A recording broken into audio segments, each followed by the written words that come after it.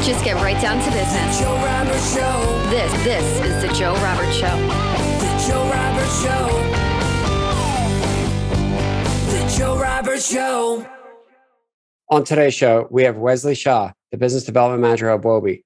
He has a vast blockchain background, created one of the first blockchain educational institutions in China, was the director of a crypto project, went to a crypto VC fund, and today works in one of the most well-known exchanges globally. We will talk about the hottest crypto topics at the moment and get the point of view of a man that's immersed into the market. WESLEY, thank you for joining us today. And why don't you kind of give us insights to how you got into the crypto market? Of course, Joe. It's my great pleasure to be on this show today. Thank you very much for inviting me. So I wanted to kind of explore my experiences joining to the Web3 and the blockchain space in the early days. So I went to University of California, San Diego. And back in the days, we never really had anything fun to do in that university, right? Like the nickname for UCSD was UC Socially Dead. And quite honestly, it was true for me at the least. While I was studying there, a couple of my friends kind of came up and then we just came out about this idea of doing a decentralized research platform that is based on the blockchain and utilizing the fundamental functionality of blockchain, which it is basically, recording things in progress throughout life and history. So we figure, historically speaking, the reward system, such as Nobel Prize winners, are oftentimes just one individual or at maximum, 2 to 3 people. It never really captivate the whole amount of folks that have done the diligence, the research before this post. So we think that was unfair, and we think that blockchain can resolve that issue at hand. We created then a platform that utilized virtual reality softwares to enhance scientists to be able to do a small molecule drug discovery inside virtual reality. So it was very early stage at the time, and it was very innovative. And luckily, that was really captivative of the audiences as well. And at the time, we successfully raised an IDO, and that was how I got into the blockchain space. However, it's not to say I stopped my journey of blockchain right there and there. I feel like there's a lot more stuff that we can explore in terms of blockchain. So I sort of stumped on into doing a little bit more research on currency and transactions. So I did research on DCEP, which is digital currency electronic payment, before the digital RMB have came about in place, together with Chinese Academy of Sciences. But of course, that was so shut down as the Chinese government kind of swamped in. But yeah, it was, to say the least, quite interesting. And I think through that whole journey, I learned that blockchain can not only just be a monetary value storage platform, but it can also be much more than that. Very much so after the smart contract of Ethereum just came out, we see this new innovative iterations of different smart contracts, including DeFi, including NFT, including metaverse projects that are built on top of smart contracts. And I can really see maybe in the next decade or so, when our government's body would adopt blockchain technologies to sufficiently vote in the regulatory bodies, it will have a great impact in IP iterations such as music IP, scientific IPs, et cetera, et cetera. So I think our journey, or at the very least, my journey in blockchain have just started. So yeah, that's just kind of like an overview of my life and how I stumped on into the blockchain industry, to say the least. That's awesome. That's awesome. You mentioned the Chinese government. I mean, what's happening over there anyway? Are they going to be a fan of crypto? Are they not? Where do you see that going? I think with regards to that, my personal humble opinion is, again, this is like, it's purely subjective. So my personal opinion is that I think every single country in this world is still relatively discovering the technology of blockchain in the very infancy stage. Whether or not we're I don't know if this metaphor is correctly, or it's an understatement, opening up the Pandora's box of the next iteration of just increasing the productivity of the humankind in society. I feel like Chinese government, alongside with the rest of the regulatory body, is really exploring the methodologies behind a lot of the functionalities of this new technology. And I think China is just really sensitive to new technologies, very much so like like you see in the early 90s when the internet came about, China was sort of like having its own regulated and also controlled environment of the internet. And then you see the rest of the world have this ginormous internet. But however, these two bodies can still be connected through a bridge of some sort. And I feel like as long as China have figured out the right sufficient way of maintaining a controllable blockchain, they will immediately starting to adopt and iterate. And that speed would be faster than any country in the world, mainly the US and also the whole Arab space. Because you can see historically how China has adopted new technologies in the past, right? Yeah. Do you think blockchains they may be slow to adopt because of its transparency and its honesty system, that they may not implement it so fast? Yeah. Obviously, transparency is, to say the least, a double-edged sword for many industries, right? For instance, a very simple example is when you go out there and purchase a house, right? Do you want the rest of the people, other than the real estate agent and the institution, to know about your social security, right? Obviously not. So the idea here is that a percentage of transparency allows for justifying for the transactions. However, majority of the privacy should still be preserved. That's why we see a lot of topic after 2018 kind of shifted and drifted from sharding over to ZK proof of some sort. So that enables privacy to a certain degree on blockchain. And I think that's really where we're heading to. So there's definitely some different, we'll call them buzzwords or some words here that people might not be familiar with. And you mentioned smart contracts, you're saying blockchain, and maybe they're also hearing about Web3. What does it all mean and where is it taking us? Okay, I personally think Web3 is a ginormous concept, but what it boils down to is basically giving data back to its people. A great example of that would be, if you look at right now in the traditional Web2 sort of thing, is we are handing over our personal data, whether or not that's browsing history, whether or not that's purchase behaviors, whether or not that's our social graphs on Facebook when we're interacting with our friends, right? Those data are very valuable essentially to individuals and also to institutions as well, because Amazon can predict utilizing your previous purchase behavior to analyze what you wanted to purchase next and give you the right recommendations. Same thing with advertisements, right? But those are essentially, if you think about it, you should own those data as an individual, right, Joe? Like I should own those data if I wanted to purchase something, or if I wanted to give consent to a specific institution, whether or not they should have the right of owning this data. So the idea is that we wanted to make data in the Web 3.0 space. Well, this is one of the aspects of Web 3, right? So we wanted to make data liquid enough that we are able to transact them either in bulk or in individual format. And we as customers ultimately are having the right of driving this vehicle forward instead of having someone else drive this vehicle for us. So that's the biggest identification between Web 2.0 and Web 3. And I think it's truly a revolution in that sense, because everyone, imagine you yourself as an individual or as an institution, you're incentivized then to kind of give out consents of your data for research purposes, right? So you're no longer in this siloed ivory tower sort of thing, and you're more in a collaborative commitment, to say the least. Like, so that's why, we have conversations surrounding DAO, right? Decentralized autonomous organizations, et cetera, to really enhance and prepare for the Web 3.0 scene. Yeah. So do you think like what we're maybe seeing across the globe, like some of those data privacy issues that are showing up where they're forcing certain things that have to opt in, are these kind of stepping stones to where we're going, where you're going to have the full ability to kind of opt in based on certain data aspects? Yeah, I think that would be something ultimately, maybe a couple of decades down the road, we'll be able to align with the regulatory body around the world. But given the time right now, I think the EU has announced privacy laws a couple of years ago, really trying their best to preserve. But again, my thinking behind the whole thing is that if you wanted to have like true consensus around a specific society, you will need to innovate on both your regulatory stuff and also your technical side of things. So blockchain will ultimately enable that as well. Yeah. What are some use cases and examples of maybe how businesses will actually utilize Web3?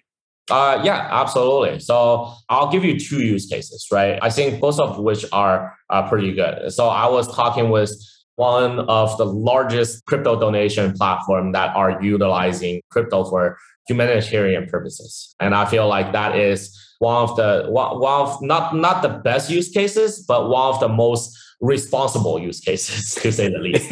And they're collaborating with bigger exchanges such as like Gemini and et cetera, et cetera. And I think that really proves that as long as you are able to make the whole network transparent and transactable, you're able to make a lot of more good than just the existing infrastructure that's out there. And like anybody can essentially donate to the parties that they think they wanted to attribute without the interference of, say, a specific governing body, right? Or a specific regime change or anything of that sort. And moving forward, I think the second one is that recently I also came across a specific DAO, which is a decentralized autonomous operation. As I mentioned earlier, it's a body that is trying to stand up for journalists. They are called TruthDAO, right? So they basically what they do is they essentially wanted to tip over the traditional corporate media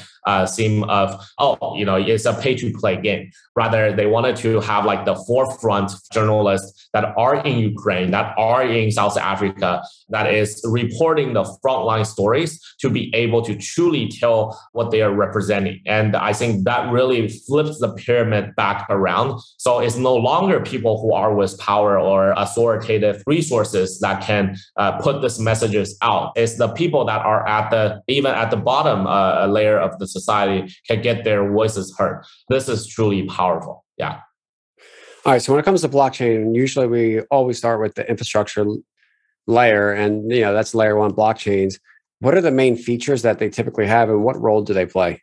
I think for layer ones, there are a few types of layer ones. The ones that are permissioned and the ones that are permissionless, right? You see Ethereum was in the early days, it was proof of work, and now it's like proof of stake. They're transitioning into proof of stake.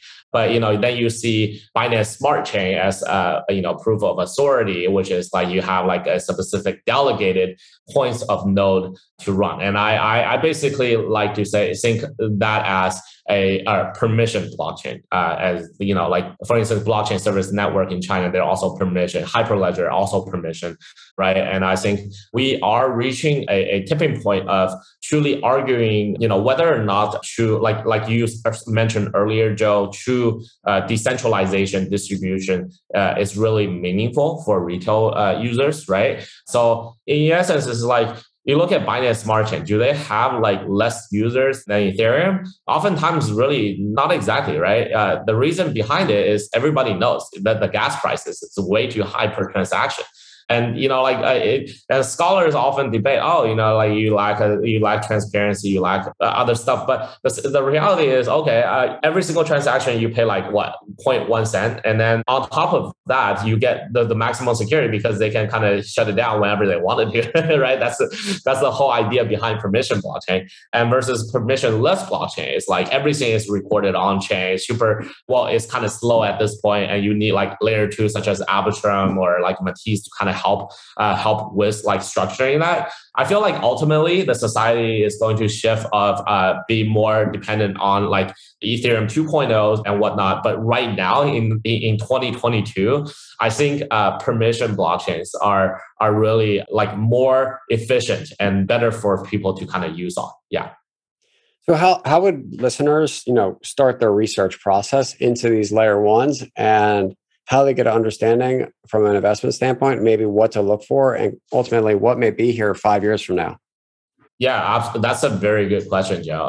And I think, if you are a listener that are just stumbling onto blockchain, obviously you need to learn from the granddaddy, right? First of all, you have to learn from Ethereum, Bitcoin, right? The mechanisms behind it. What is Merkle tree? How does blockchain works, etc. Once you have a basic understanding of that, you can look into other layer ones, such as like how Binance Smart Chain came about. What is Cosmos? Like what is Tendermint's ecosystem, right? Like how does IDC work? And then essentially you can go into like Avalanche, Solana, right? Like how does Solana kind of comes about this idea or this notion of the chain for NFT and metaverse, right? Like, is it because they're hackathon? Is it because there are technologies behind it? Like different chains have different eras and they're growing into different niches. It's not to say like, oh, like Binance Smart Chain is good at like DeFi, like metaverse NFT. Not really. I feel like in the future, there will be a multi-chain ecosystem where one chain is more sufficient than the other, right? So that's kind of like my answer in terms of like research into layer ones. What was your second question again, Joe? So if they go out there and identify these blockchains, as you just mentioned, and they're kind of trying to get an understanding from also an investment standpoint and the token involved, what are some 3 things that they could go about in making that decision, and which ones may be here in 5 years? Oh, okay. Awesome. Yeah. So the way I think about it is like finding quantitative data that can represent and you can put a side-by-side comparison is probably the most rational and most logical. So for instance, right, like a specific chain, if you're looking for chains that are, DeFi focused, then what are their TVLs, right? Ethereum, you look at it, how much TVL does it have? If you're looking for a specific layer one that is GameFi focused, then how much daily active users those chains have for each one of their top hit games, right? Like Harmony, DeFi Kingdom, for instance, right? And if you're looking for other like metaverses, is Sandbox collaborating with them? Is Decentraland collaborating with them, right? The quantifiable metrics that could truly measure out how successful these chains are, or how enthusiastic the team is moving forward in the next 5 years, what their roadmaps are. I think those are bullet points that I maybe wanted to tackle as an individual when I'm doing my own due diligence and research. So yeah, like going into 5 years or like the next decade, which layer one is still going to be around. To be completely transparent, nobody knows. If anybody that tells you he's a blockchain expert and he or she knows about like which layer one is going to sustain like in the next 5 to 10 years, I don't think they're expert, right? Like, I don't think they're an expert in blockchain right now. And quite frankly, maybe in next 5 years, no one would really be an expert unless you're like Satoshi Nakamoto himself, right? But yeah, like I want to say the chain that has the most chances would probably be Ethereum, right? It's the granddaddy of smart contracts. So yeah, that kind of answers all 3 parts of the question. You also mentioned like where certain chains based on maybe partnerships might serve certain niches, right? I mean, do you think there may just be a handful of like, we'll call them $1 trillion ecosystems and then a bunch of chains that are serving certain sectors?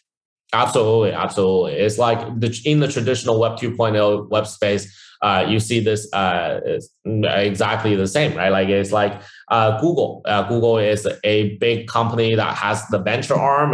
They do search engine. They have advertisement. They also have social, right? Like they're this ginormous ecosystem that enables multi-trillion-dollar marketplaces. However, do you say that there's no other companies that's competing with Google on some of their sectors and are doing better? Absolutely not, right? Like I feel like Bloomberg is doing better than on news than the Google News team probably, right? A16Z is probably doing better than the investment team on Google Venture side, right? I just feel like, yeah, of course, there's going to be this iconic layer one, which most likely going to be Ethereum, but there's also going to be a diversified of layer ones that are going to stand around it and sustain and becoming an integral part of the society and the ecosystem. That's awesome. Let's roll into, last year where we've seen a lot of hype is around meme coins, right? Yeah. We've seen some people get really rich from them. We've seen it drive awesome creative TikTok videos and, everything across the different platforms. Where do you think all this hype comes from? And what do you think is are they rational investments? First of all, I can tell you immediately, in my humble opinion, I don't think these are rational investments. The reason behind it is if you look at any, like the rationale behind any investment, would it be like, what is the utility use case? What is the physical use case of this particular assets? The price raise does not justify for the investment. I mean, in the early days, back in Hong Kong, we used to tip the waiter and waitresses with Dogecoin for blockchain adoption. Now, that's of course, that's a use case, utility use case, but does it justify for it to go up 100x or 200x, right? Now, that's irrational. I'm not saying Dogecoin should not have value. I'm saying the value went up significantly higher than what most people would anticipate. And you look at it is like the volatility of Dogecoin it's just ridiculous. And and to be quite frankly, I do believe there are quite a few big institutional players that are, to say the least, manipulate. Of course, that's kind of like my assumption of like why the volatility. But of course, there should be some sort of institution behind this whole momentum of things. That is not to say I'm completely denying meme coins or for that matter, altcoins. Why I feel like this is actually a very interesting time of history as well, right? It's like you are seeing a lot more external crypto people that are jumping onto the bandwagon because of Dogecoin and because of other meme coins. And the reality is like the Dogecoin, I believe it sort of resonates with these folks as early day Bitcoin because the price, they don't look at the total circulation. They look at the price of per token, and it's at 0.001. And a lot of people are saying, Dogecoin is going to go to the moon, go to $1, go to $10. But like, what's your rationale behind it? Dogecoin is an inflationary token metrics. Well, with each year, it's gonna like hundreds of millions of new tokens is gonna mint out from the contract, right? There's honestly absolutely no justification for this momentum. But yeah, to say the least, I feel like the biggest utility of Dogecoin and meme coin is to be able to draw in a lot of new users or adoption into the blockchain space. Adoption. Yeah. Do you see how maybe some of these projects can actually turn into valuable projects in the future, or what do you think?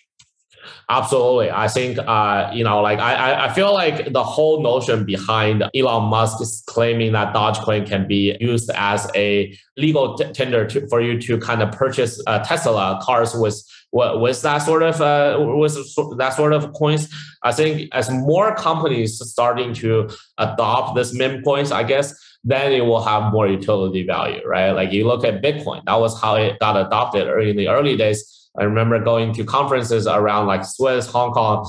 There would be like vendors and restaurants, hotels that would accept Bitcoin as a form of payment, and that's essentially how Bitcoin came about to serve its adoptability. Let alone Silk Road and all that kind of darknet momentum that is pushing it forward. Do you think some of these holders that are holding these meme coins are the true hodlers in the space, and they're creating community around these meme coins? Well, yeah, if they're holding and they can justify why they're holding, and if they can create a community voice around it, like marketing campaign around it. For instance, I'm raising money for Ukraine using Dogecoin. Then why the heck not? I think this is a great effort, and I think this is a great utilization of blockchain technology or adoption, to say the least, right?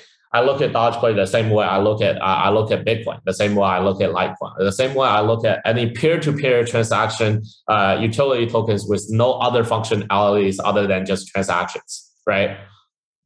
Yeah, and so now people obviously might be looking to purchase these tokens, so they have the opportunity to maybe go to centralized exchanges, right? And that's kind of your world and where you're coming from. So over the last couple of years, we've seen also decentralized exchanges or players like Uniswap or SushiSwap come to the market. And then we also see regulatory framework discussed, especially in the US this year, right? But also across the globe. Ultimately, where do you see these exchanges going, and what role will the centralized play, and what role will decentralized maybe play in the marketplace? I feel like there's ultimately going to be a uphill battle between the centralized exchanges, fighting against the regulatory regime all across the world. But to say the least, I feel like centralized has its own perks. We can provide, on-off ramp fiat, on-ramp and off-ramp. And then, decentralized, it provides anonymity. And also, of course, at this moment, like I just feel like there are much more token options on decentralized exchanges, whereas centralized exchanges, we evaluate, we do the diligence to make sure that tokens that are listed on these centralized exchanges performing the best they possibly could. Now, I feel like ultimately, though, in maybe like couple of decades down the road, I hope my boss does not kill me while I'm saying this, right? Is that centralized exchanges, in my opinion, will vanish in the dust of history. The reality behind it is because you look at decentralized exchanges. So I don't know if you were around back in 2017, Joe, but East Delta, right? Like that was the very first centralized exchange with shitty ass interfaces, and not a lot of people are utilizing it. Nobody really thought, hey, decentralized exchanges would be a big, ginormous thing in 2020 or 2021, like when DeFi came about.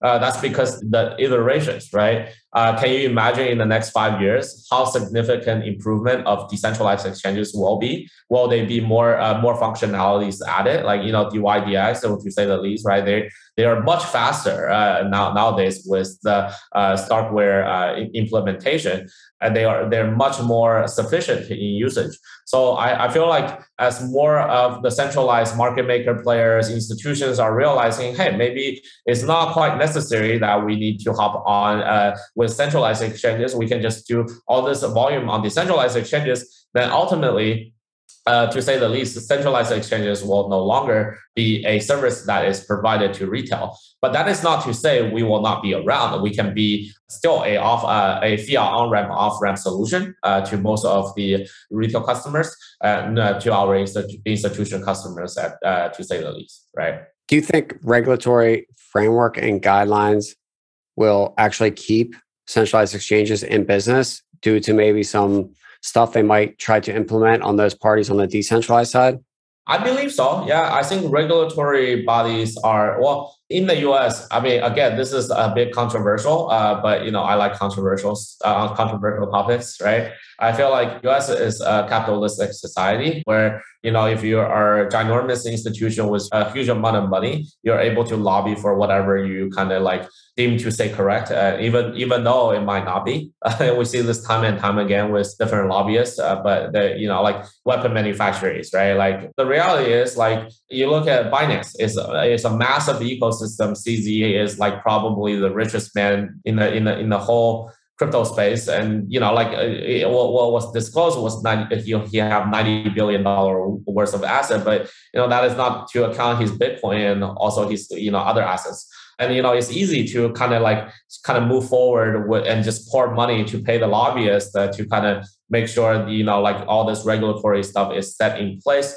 And of course, in China, you will see the same thing, but China would be a little different. I believe there will be a state-owned centralized exchange, to say the least, that is going to enable all of the decentralized exchange functionalities, but yet still have like a backdoor monetization of like what coins is going to get listed and what coins are not.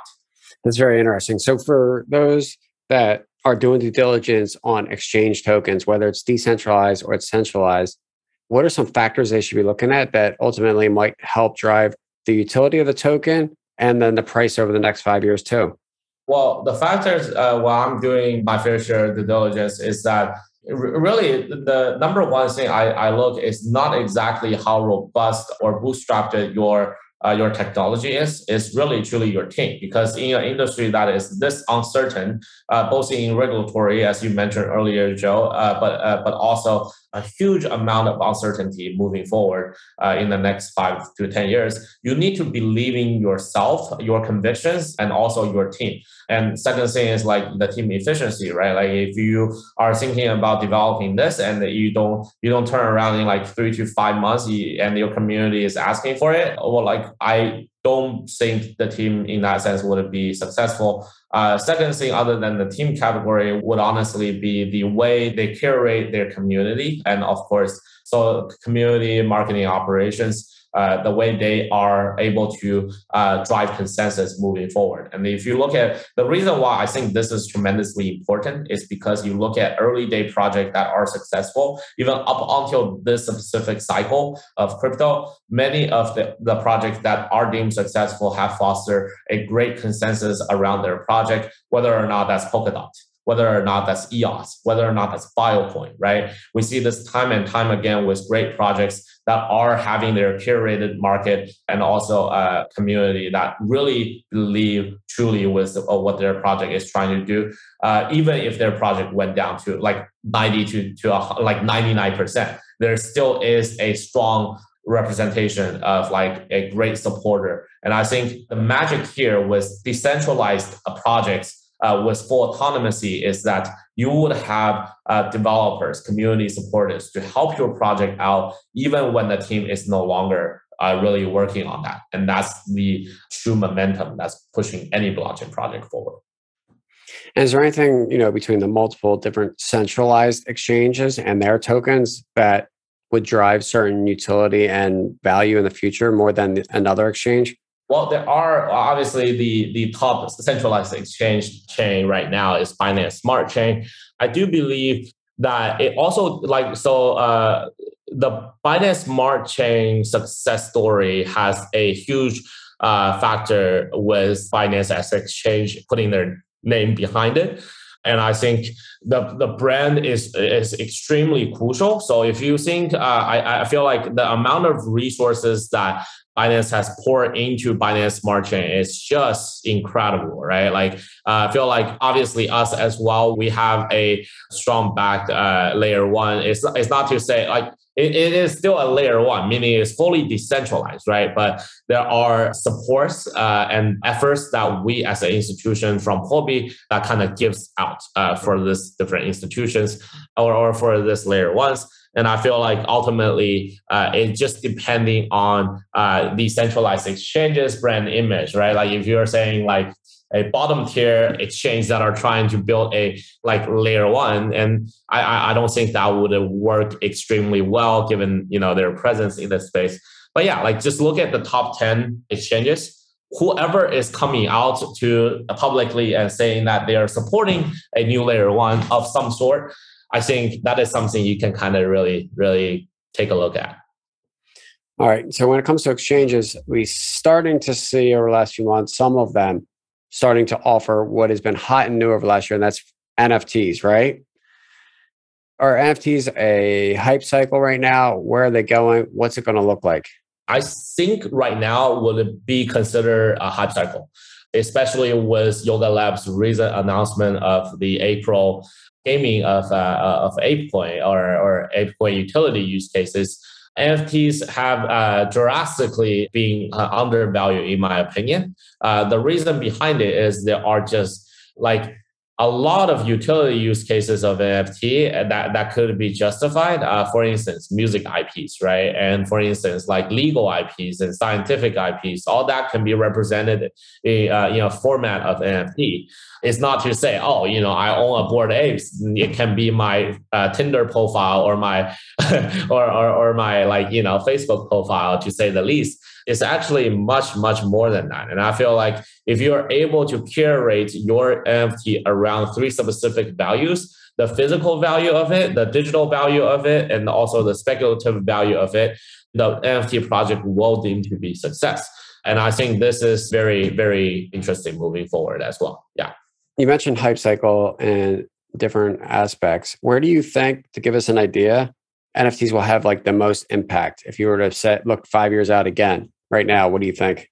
I think honestly, like the next few years, would it just like from this year on out, NFT is going to be more acceptable by mainstream, whether or not that's like your local gym utilizing an NFT as your monthly membership, right? That can be a utility use case for of a particular NFT, or big IP iterations, or for instance, like a specific movie, right? When they're coming out and Disney is like, hey, why don't we raise money utilizing this IP, and then we will pay the royalties back to all of the investors. This could be an idea, right? So when you are mentioning hype cycle, I feel like hype cycle work in different format. Like meme coin could have like a hype cycle of 3 months, and Bitcoin could have a hype cycle of like over the next 100 years. And I feel like NFT as a category or as a niche is going to be at least around for the next like 30 to 40 years.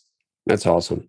That's awesome. And so right now, where do you see exchanges, centralized exchanges, playing a role in the NFT market and trading these different assets? Absolutely. So obviously, we are closely monitoring different NFT marketplace behaviors, including OpenSea, Luxrare, et cetera, et cetera.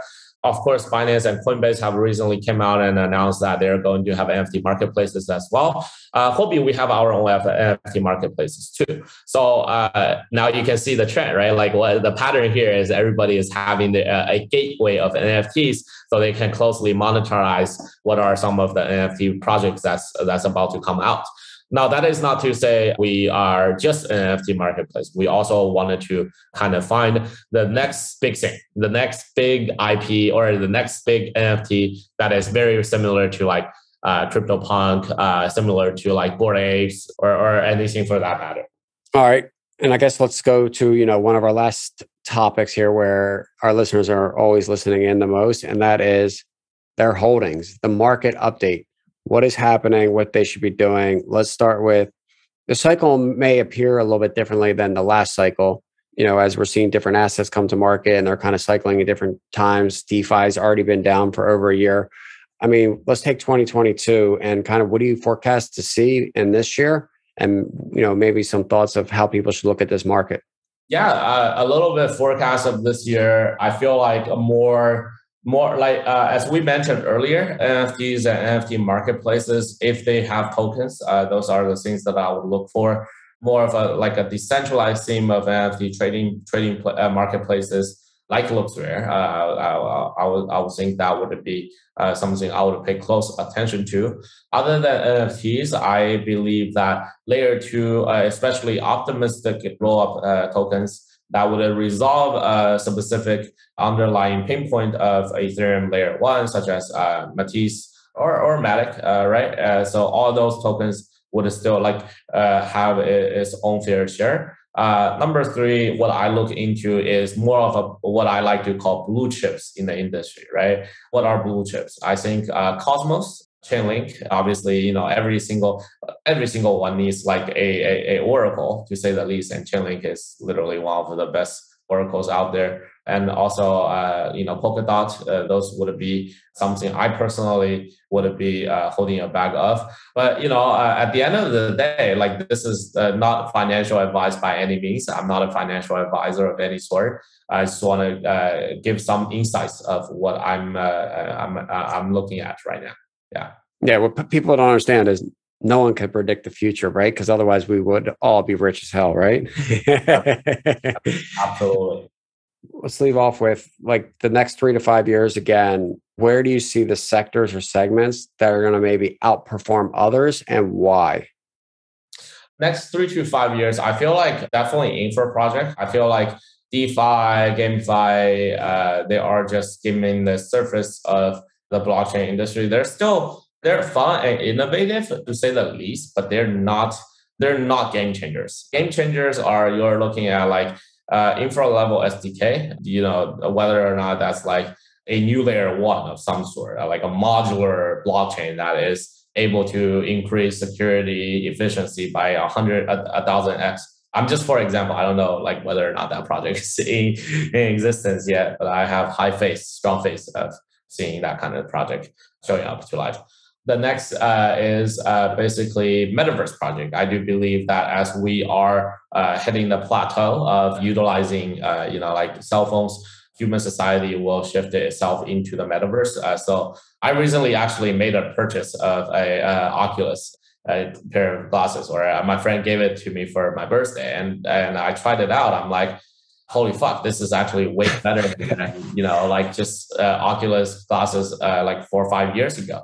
I would undoubtedly see a lot more interaction of people in the metaverse with the impact of COVID-19 amongst all this like more lenient corporate notion of that you can work from home. So why the heck not of more interaction in the metaverse then, right? So that's awesome. So metaverse is obviously where we see a lot of capital flow right now. So follow the money, right? Follow the money. And look at Republic. Republic Venture recently announced their 500 million metaverse real estate fund. Really? Yeah. Or something like that. Yeah. But it's like a separate entity from Republic. And I feel like that's a very smart move to get in early.